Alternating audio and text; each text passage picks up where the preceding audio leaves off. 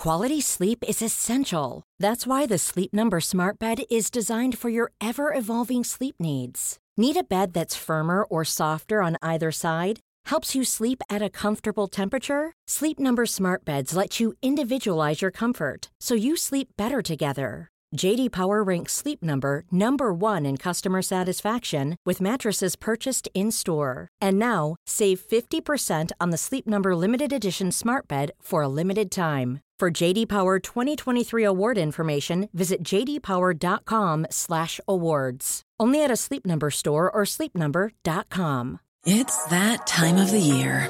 Your vacation is coming up. You can already hear the beach waves, feel the warm breeze, relax, and think about work. You really, really want it all to work out while you're away. Monday.com gives you and the team that peace of mind. When all work is on one platform and everyone's in sync, things just flow. Wherever you are, tap the banner to go to Monday.com.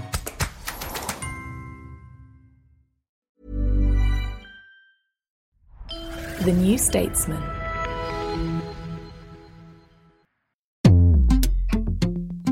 I'm Alona Ferber, editor of the New Statesman's Spotlight Policy section and supplement. You're listening to the New Statesman's twice-weekly politics podcast. In this bonus episode brought to you by the Spotlight team, I am delighted to be joined by Stella Creasy, MP for Walthamstow.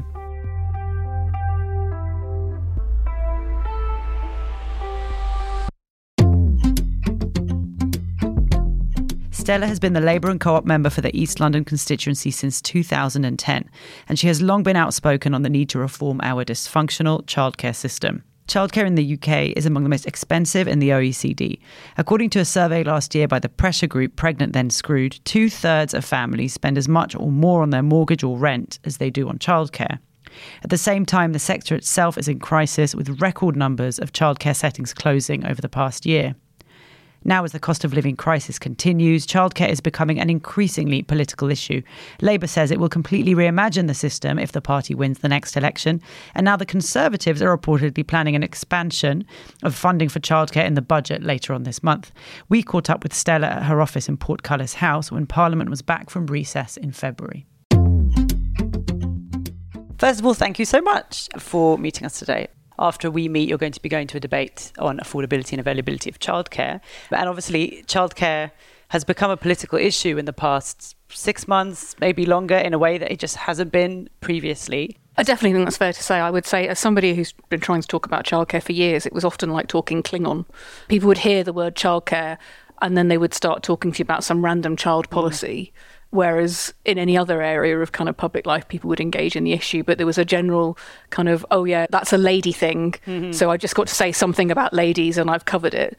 That has definitely changed. And I think at this point we should all give thanks for the glory that is Pregnant Then Screwed and the work that Jolie Brearley has been doing to refuse to let politicians off the hook. Do you think that is the reason that we've seen the change because of activists like Jolie Brearley? Or is it that the Conservatives and Labour were nearing an election and they can see that this is a potentially vote-winning area? It has been an issue for generations that we have lost talent and capacity in our economy. I mean, one of the things that I think is so important about the debate that's happening now is finally people are seeing this not as an equalities issue, but an economics issue. But it has been the case for generations that our economy has been stifled by losing talent from the workplace because we haven't made childcare work. We are one of the least productive nations in the G7. Brexit has held us below the line, but we were already sinking. And one of the reasons we were sinking is because we don't use our social capital, our people, in the best way. And when you dig deeper into the figures, that's often women, and it's women of childbearing age. And one of the things I think is so troubling post-pandemic, every other country has recovered except for the country that's had Brexit. But also if you look at the figures about the numbers of women who are not working right now but want to, it's going up. The ones who are saying the reason they can't is caring responsibilities. So we were already falling behind our competitors in how we dealt with this issue and the impact it was having on productivity. And it's getting worse, not better, which is why this debate needs to happen, but also action needs to happen now. Do I think that would be happening without the role that groups like Pregnant Then Screwed and Mother Pucker and Mumsnet have all played? Look, I think what happened in the pandemic is that mums were at home and watching government say, oh yes, we really ought to invest in potholes, but you parents, let's give you a slap on the back and that's enough for you. And it was like the kind of bubble burst. People said, if we don't organise, nothing will change. So absolutely, frankly, as somebody who's, say, been campaigning on it for many years within the political process, it's been seen as a niche issue for women. It's not now. And that, I think, is down to the change in the campaigning organisations. So, if Jolie Briley doesn't get a damehood pretty soon, I think that's the next campaign we should all be running. And you mentioned the word pothole. On your wall over here, you've got notes on childcare. You mentioned the levelling up. Don't give it away, in the bunker. I can see there are notes here. This is my campaign of action, that every time any Conservative MP comes in here, they gulp a little bit. It intimidated us too. But you've got there the amendment to the levelling up bill. And, when the white paper was released a year ago, there was nothing mentioned in there about childcare in any way. And then towards the end of last year, you put forward that amendment. And in Parliament, you said parents and potholes should get equal attention. Can you explain why you put that amendment forward and what practical difference it makes in that bill? It's such an example of where this place is so far behind the conversations. And I have to say, as somebody who's campaigned on a number of issues, campaigning around motherhood, I've received the most hostility from my peers in this place. It's extraordinary how out of touch people in Parliament are.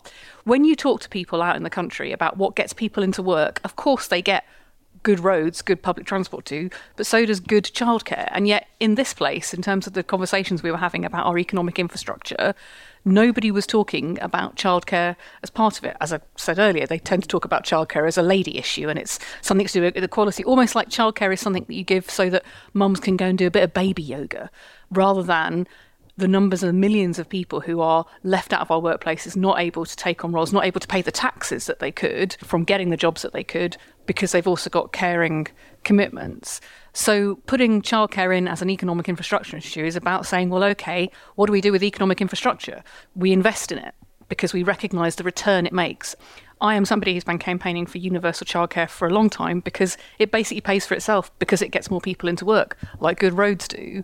The levelling up bill had nothing in about the funding that is available for infrastructure and how it could go towards childcare. So we wanted to change that because if you've got a local community, and say the public get this, if you're building lots of new flats and there's no childcare, it doesn't matter if there's school places, what do you do with the kid until they're 5? So putting it on an equal footing and saying, actually, if in a local community people want to invest in childcare, and we know that a lack of places as well as the cost of places is so critical to this, it means getting money. It's no good people saying we want families to have those options, especially wealthy people in Parliament who've had nannies and all sorts of things, and not putting the money behind making those choices possible. So we need to access that infrastructure funding. The government said, oh, well, we think this should be possible, but they wouldn't put their money where their mouth is. So there is an amendment going through the bill in the Lords right now to make sure that local authorities and local communities can access that funding, crucially not just to build childcare places and childcare infrastructure. And I'm talking not just about nurseries, but also things like amazing toy libraries and children's centres, but also fund the people to run them. Because the other thing about this, and anybody who's currently using childcare, the nursery I use, the women, and it's mainly women who run it, are amazing, but they're massively underpaid. And one of the things about this area as well is we're underpaying nursery staff and we're underfunding. It's deliberate by government, and they admit it in their own papers. They're underfunding the places, which means it's really hard to recruit and retain good staff. This amendment that we've got would allow local authorities not just to fund the physical spaces, but also the people to put in them to make sure you've got that childcare from year zero. I want to go back to the point about the people who work in childcare and their pay in a minute. But I want to ask you first, there are reports that Jeremy Hunt in the budget will be extending free childcare hours to kids of younger age. At the moment, obviously, only from the age of 3, working parents and get that support. 30 hours working parents, 15 if one of them isn't working. And the reports are that he will extend it to the ages of 1 and 2. What do you think about this? Let's be really clear. That cut-off bakes in inequality. Because frankly, if you're wealthy enough to be able to look after your kid before the age of 2, you're probably wealthy to be able to look after your kid after the age of 2 as well. So the women who are leaving the workplace, particularly, are those women who are, if they've managed to get statutory maternity pay and they've had any cover, they hit 6 to 9 months and they realise they can't afford the childcare. And 2/3 of the families in the pregnant and cruise survey are spending more on their childcare than they are on their rent or their mortgage costs. So it bakes in inequality to put the threshold. And I've never found anybody in government who can explain to me why it is 2 years or even 3 years that then you start getting the 30 hours. I've met every single parent who, when their child turns 3, gives a whoop of delight because they see the impact on their costs. So we need to fund childcare from 9 months, in fact, from 6 months, so that there is a seamless transition. It's what our competitors are doing.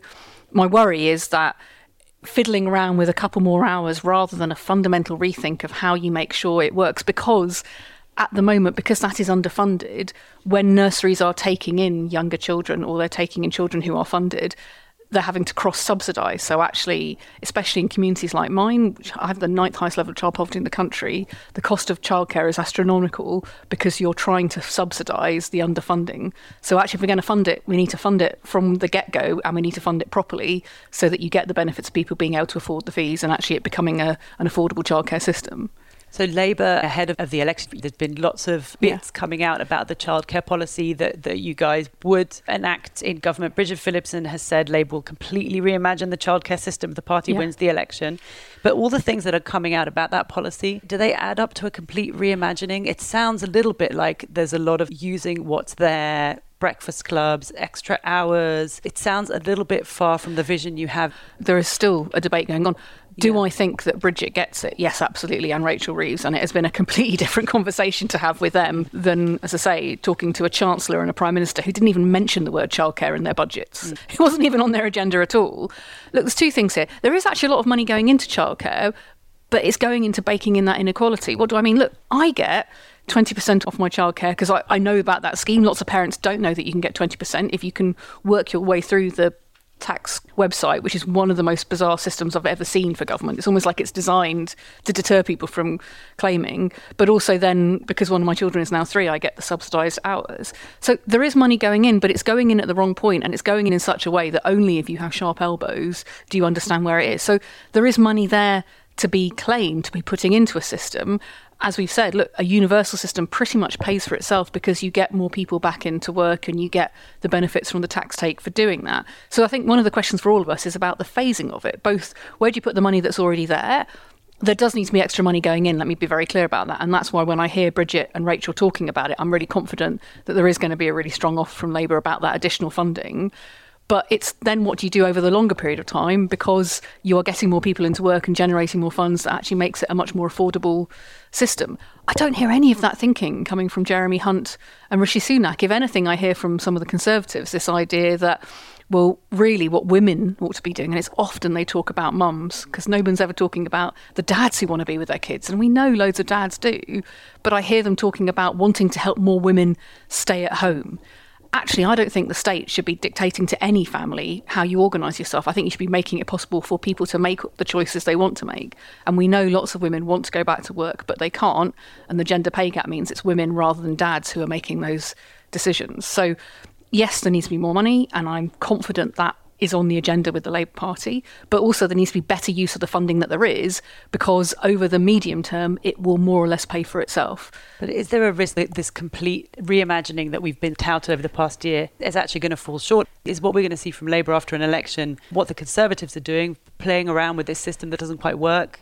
It's not that it doesn't quite work. It's fundamentally flawed, about to collapse. The numbers of nurseries going out of business, for a start. As I said, the numbers of women actually leaving the workplace is rising, not falling, and that's post-pandemic, and even with working from home, let alone those people whose jobs cannot be done from home, and often they're the people on the lowest incomes who need it the most. So it's not that we need a bit of tinkering. We do need a whole-scale reimagining. I think what you're asking about is, if you're going to do it properly, that is going to require some upfront. I'm confident that debate is happening within the Labour movement. I'm confident that it needs to keep happening.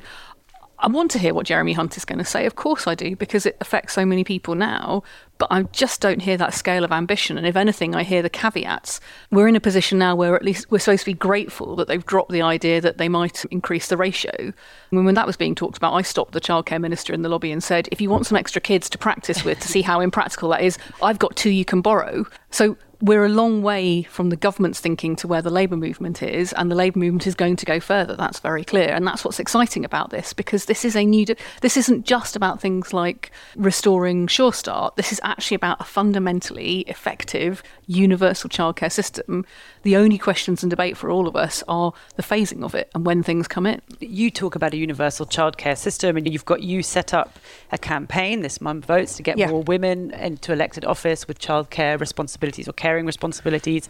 And on the kind of policy pledges for that, you talk about starting off with childcare for all families at 10% of total income at the cap, but then later having universal childcare from the age of 6 months for all children. Yeah. Is that the sort of bold reform that you think a Labour government would bring in? Oh, there's 2 things you've asked. I mean, one, I set up Mother Ed to fund mums to get into pot, because this place does not have women who have young children on the whole. That's not accidental. That's the way in which we do politics. And I see brilliant candidates. And in fact, the 55 who we funded are great examples of this. And 11 of them have been selected so far, which is amazing, who were deterred from being part of politics, not because they didn't have talent, time or energy, but because of the cost barriers they were facing. And also the expectation that if you have, again, I've never faced so much hostility as I have talking about motherhood. And people saying, oh, you're only doing it for yourself, as if there aren't millions of mums out there. What kind of hostility, in terms of people questioning your motives?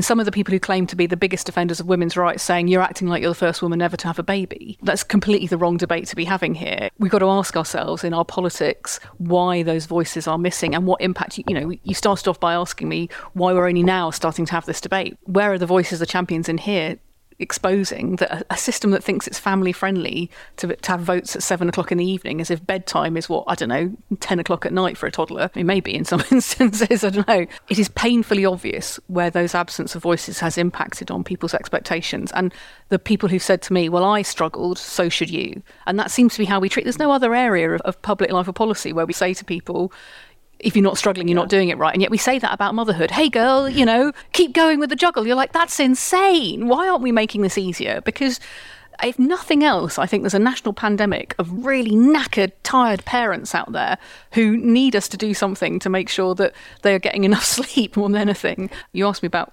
why it matters and the policy debate. Form follows function. The more people who are experiencing these issues to show why we need to change it, the better. Because it isn't actually just about getting more mums into public life. It's about the fact that mums' voices are not heard across the piece. One of the other things we've been campaigning on as well is also about parental leave and shared parental leave and flexible working. And, when I hear people talking about maternity leave like it's a holiday, I know they've never cared for a newborn baby. All of those debates feed into our expectations about what is possible. And that's what you're seeing. I have no idea why Jeremy Hunt is still resisting the idea that they need to do something on childcare. The debate should be about how far we go, how quickly, but he's still resisting it. And one of the reasons I think he thinks he can resist it is because there is this residual sense that you're doing families a favour if you provide them with childcare rather than investing in the future. And that's what we've got to change. I have faced a lot of abuse and I say hostility for talking about, for also because I didn't have any maternity cover, thinking, well, I still need to do my job, which is why I ended up bringing my baby into the chamber. And the only bit of maternity policy this place has done in the last 5 years is to work out how to ban mums from the chamber with their babies. So it shows you how out of touch it is with where the public are, which is, this is crazy. We shouldn't be missing out on people because they've had children. We should find a way to make family-friendly work because of all the benefits to everybody else. And This Mum Votes is about so much more than just getting good, affordable childcare as the bedrock of a functioning economy. It is also about a fundamental rethink about how we do public policy, to hear mums' voices and to hear that not just in terms of their representation in this place, that matters, but also their representation in every workplace and in every sphere of life, so that we end that culture which says you're doing it wrong if you're not having a miserable time. Absolutely. I've got to ask you on that note. Yeah. You've got 2 kids now. Yes. How is that? How are you finding that juggle? It's impossible to do, and I'm sick of seeing people either say that you have to disappear or your child has to disappear. And I'm really keen that we normalise the idea that what is unacceptable, I say, we wouldn't accept it in any other area of life. So yeah, I'm always worried I'm missing stuff. I'm knackered, I'm frustrated. I'm also annoyed that it's the only thing people talk to me about now. As if everything else in my life has disappeared. It's ground zero on my career. And I know a lot of mums will associate with that. I've been keeping a tally of the comments that people make to me in this place, from the colleague who said, oh, you're carrying around a big bag, aren't you? Because you must be carrying all that baby stuff. I was like, no, it's all the papers for all the meetings that we have to go to. The Tory MP who stopped me in the corridor when I was pushing my children because I'd collected them from the nursery to go on to a vote at a completely weird time of night. And he was like, oh, look how much space you're taking up. How many more of them are you going to have? As though that was an acceptable thing to say. Said that to I know, when I called him out on it, he said, oh, I was just trying to be funny. And you're thinking, no, what you're doing is repeating the trope that I've disappeared because I've had a baby. And if it's like that now, imagine what it's like for women coming into the system. My sadness is the people who want to repeat that because they have this kind of don't put your head above the parapet. If we've seen anything over the last couple of years, is that when mums particularly put their heads above the parapet and say, up with this, we will not put. They are a force to be reckoned with.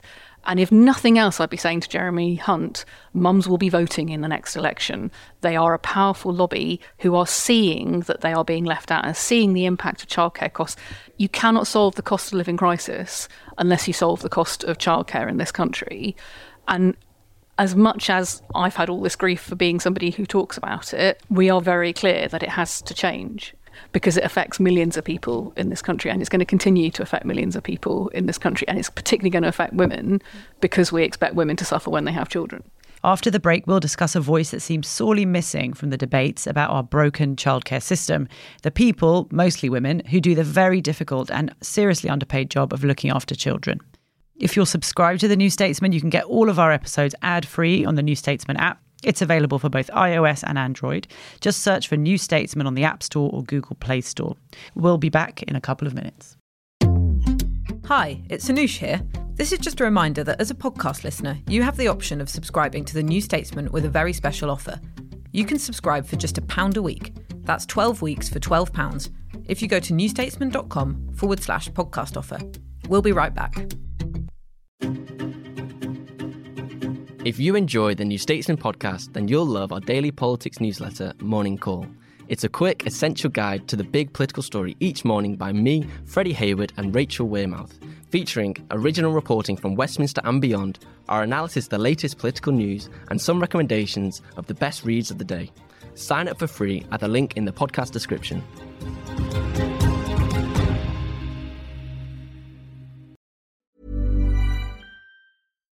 One size fits all seemed like a good idea for clothes. Nice dress. It's a t-shirt. Until you tried it on. Same goes for your healthcare. That's why United Healthcare offers a variety of flexible, budget-friendly coverage for medical, vision, dental, and more. So whether you're between jobs, coming off a parent's plan, or even missed open enrollment, you can find the plan that fits you best. Find out more about United Healthcare coverage at uh1.com. That's uh1.com.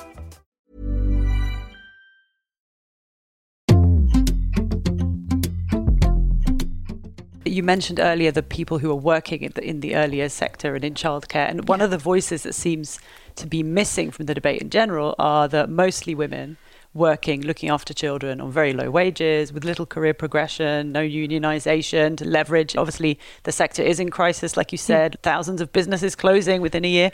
But do we need to hear more from and about the people doing the work and being able to give them a sort of more dignified wage and more of a sort of we need to recognise path? it's a profession. Looking after somebody's children is not an add-on. It's a serious profession with a series of qualifications. It was all about early years development.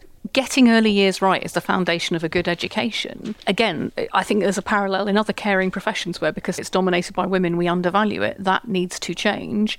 We need to change it, A, by paying it properly. Also, we need to change all the rules that mean that local authorities are the last resort in terms of providing nurseries and childcare provision in a local community. I sit here as a co-op as well as Labour MP. The childcare co-op movement is massive. We could grow that substantially. That would be a fundamental revolution in how we do childcare. But I know in my local community, a group of mums were looking to set up a co-op, and the barriers are enormous to it. Again, because we don't value the role that childcare plays in our economy. It all fits together. There is an exciting, powerful, progressive agenda here. We're just at the start of it. But do I think it's going to form a key test in the next election? Yes, absolutely, because of the impact on the cost of living. Does that need to be about more than just the cost of childcare? It has to be about how we provide it, where we provide it, and the ways in which we support and value the people who are doing it, because it's not just simply somebody sitting and watching Hey Dougie with your kid. It's actually about their emotional, social and personal development. I am hugely grateful for the nursery here in Parliament that I pay for, let's be very clear, and it's not subsidised in the way that people think it is, but it's run by professionals who have a wealth of expertise that they bring to the development of my two children, and you can see it.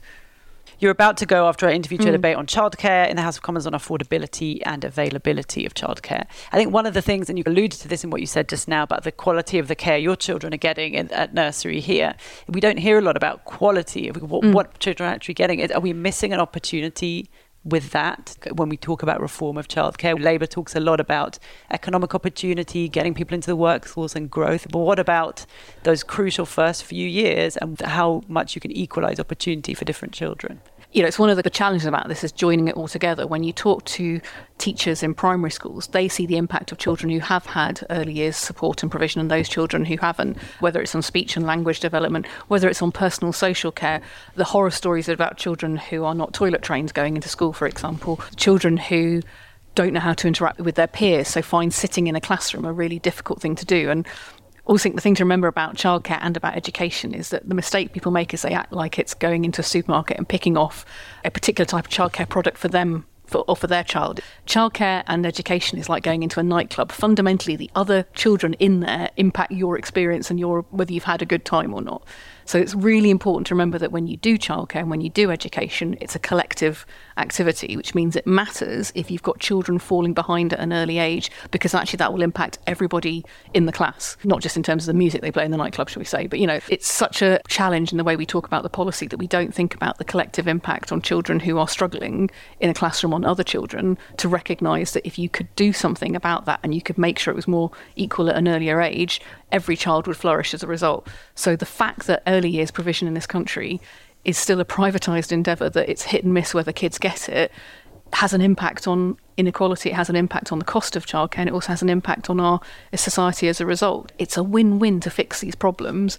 It's taken too long for this place to realise that, but now that debate is happening, the challenge for all of us is to make sure that we don't let anyone off the hook about what needs to be done, and that we think big. Because you're right to say people have scrabbled around the edges for years and said, could we pick a bit more from that pot here, or maybe add a few hours there, rather than dealing with the fundamental problem, which is, why are our economic competitors investing in this and we're not? And what are they getting out of it that we're not?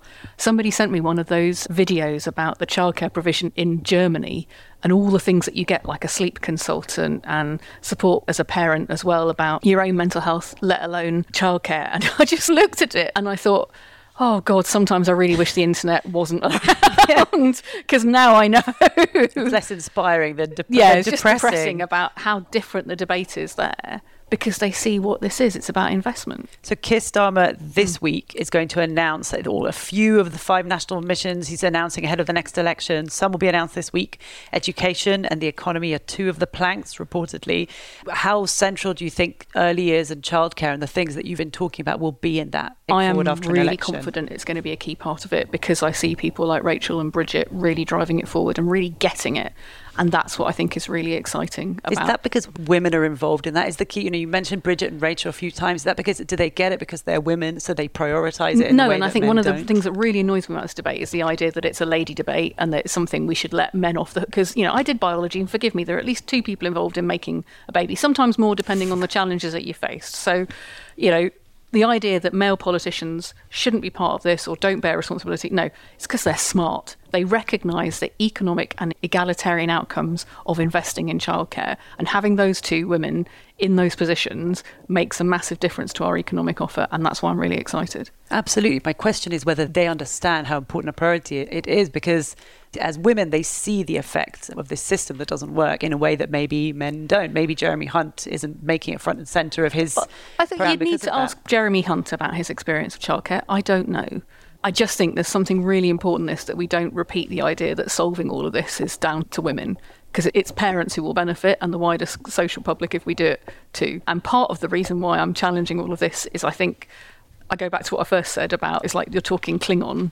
There's a kind of expectation that people like me will talk Klingon, and then frankly, some of my male colleagues, when they've mentioned childcare in passing, get lauded. They never get the abuse. So, my male colleagues who take their children to the lobby never had any of the abuse that I've had for doing it, that I'm somehow a terrible mother, whereas they're a fantastic dad. If I could pass any piece of legislation, we would ban the phrase daddy daycare.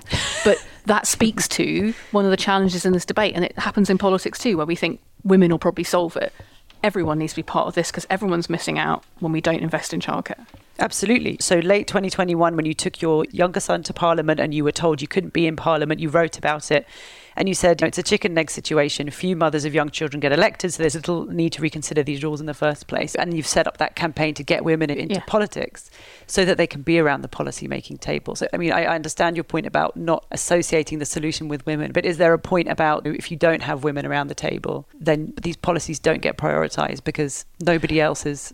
It's a slightly different point we're making. So the This Mum Votes campaign that the mother-led candidates are all supporting is about recognising those are good things for the Labour movement to do in themselves. And yes, absolutely, they bring an experience to it. But it's also about recognising, because we're not doing those things, all the talent that those women represent that was held back because they were mums, so they were finding that going for selection had an added expense, was being missed out as well. Like, in themselves, those women bring a whole wealth of ideas. You know, Mayata, who's been selected in Campbell and Peckham, if she's not helping run the economy within the next 18 months, we're missing out, because she's an incredibly talented woman. Jane Kirkham from Cornwall brings all sorts of experience from local government. Rachel Blake, Kirith, who's just been selected in Bolton North East, fantastic women who in their own right will contribute to politics. But because they were mums, that contribution wasn't being seen. So it's both. We're trying to break down that barrier. The women who get asked at selection, what are your children going to do if you get selected? And you think, no one's ever asking the men this.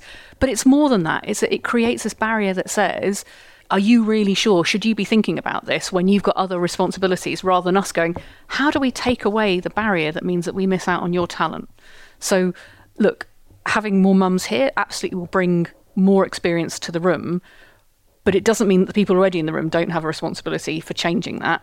And it doesn't mean that those women are only going to talk about being a mum. It's about actually what we're missing out on because we don't tackle these issues. You know, I am somebody who comes from a part of the Labour movement who thinks the whole point about Labour politics is emancipation, is freeing people from expectations, freeing people from discrimination, freeing people from the barriers that mean that they can't achieve their potential because of the impact it has on everyone when you do that. Nicola Sturgeon obviously has just resigned. Jacinda Ardern is gone. You mentioned the hostility and some abuse that you get as a very prominent woman politician. Yeah. Should we be worried about a kind of longer term trend of women saying, I can't do this anymore? No, what we should be worried about is what we're asking them to walk into.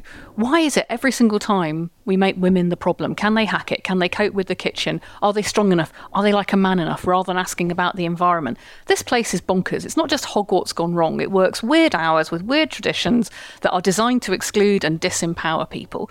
Let's change the environment rather than asking women to put up with that. And let's also remember that Jacinda Ardern's predecessor did exactly the same thing, but nobody started going, can men have it all?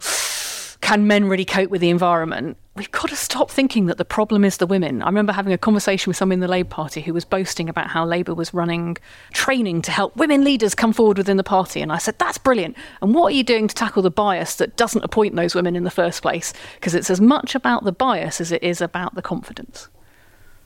What did they say? They looked a bit bemused. I thought, oh yeah, I'm speaking Klingon again, aren't I? We can change these things. I'm here and I'm refusing to go away because I think we do have to change them. But it is going to be uncomfortable conversations. And it is as much about saying to Jeremy Hunt, why has it taken you so long to recognise that childcare is a massive part of our economy, as it is saying to women politicians, oh, can you talk about anything else other than childcare because that's self-interest? It's not self-interest, it's about the British interest. And the British interest is having a functioning, successful economy, and you can't do that unless you're investing in people. And kids are people too. On the point of the bias, do you think within our lifetimes, and I'm 40, will we see a Labour led by a woman? Will this happen within the next, I don't know how long I'll be alive? I'm solidly middle-aged, making references to David Bowie that my staff have no idea what I'm talking about anymore. Undoubtedly. Is it enough is a second question. Is one woman at the top, bearing in mind what you've just said, going to change that culture? Actually, you know, we need to really frighten Piers Morgan, don't we? There need to be women everywhere because that's what equality looks like. I go back to one of the most powerful studies I ever saw, which was done by Gina Davis from Thelma and Louise fame, which showed that if a room has 20% women in, the men think it's 50-50. And if a woman has 30% women in, the men think there's more women than men. We are in that 2020 society. I get people telling me that we've got equality now, that we've got the benefits of having women around because they've seen a woman in power. It's not about one or two women. It's about the fact that we're 51% of the population. We're still massively underrepresented, and we're still working in a way that is designed to exclude difference and exclude diversity. One of the things that makes me proudest about the mother-ed candidates is the diversity within them, because actually when you take away one of those barriers, i.e.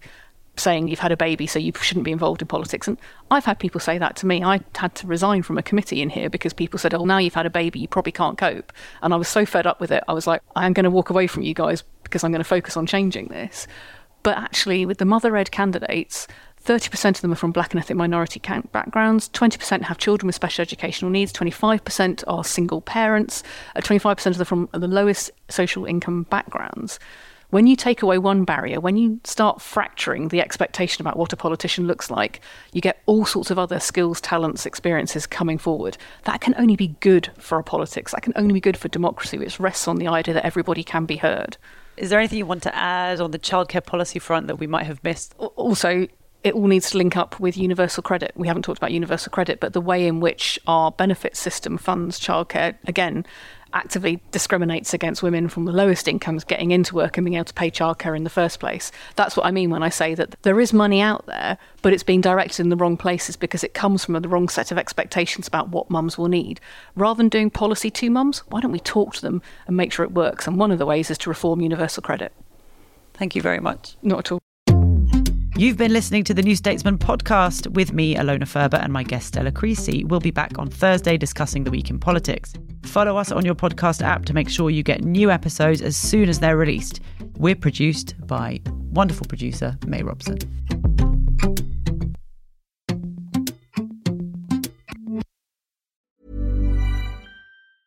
Planning for your next trip? Elevate your travel style with Quince. Quince has all the jet-setting essentials you'll want for your next getaway, like European linen, premium luggage options, buttery soft Italian leather bags, and so much more. And is all priced at 50 to 80% less than similar brands. Plus, Quince only works with factories that use safe and ethical manufacturing practices.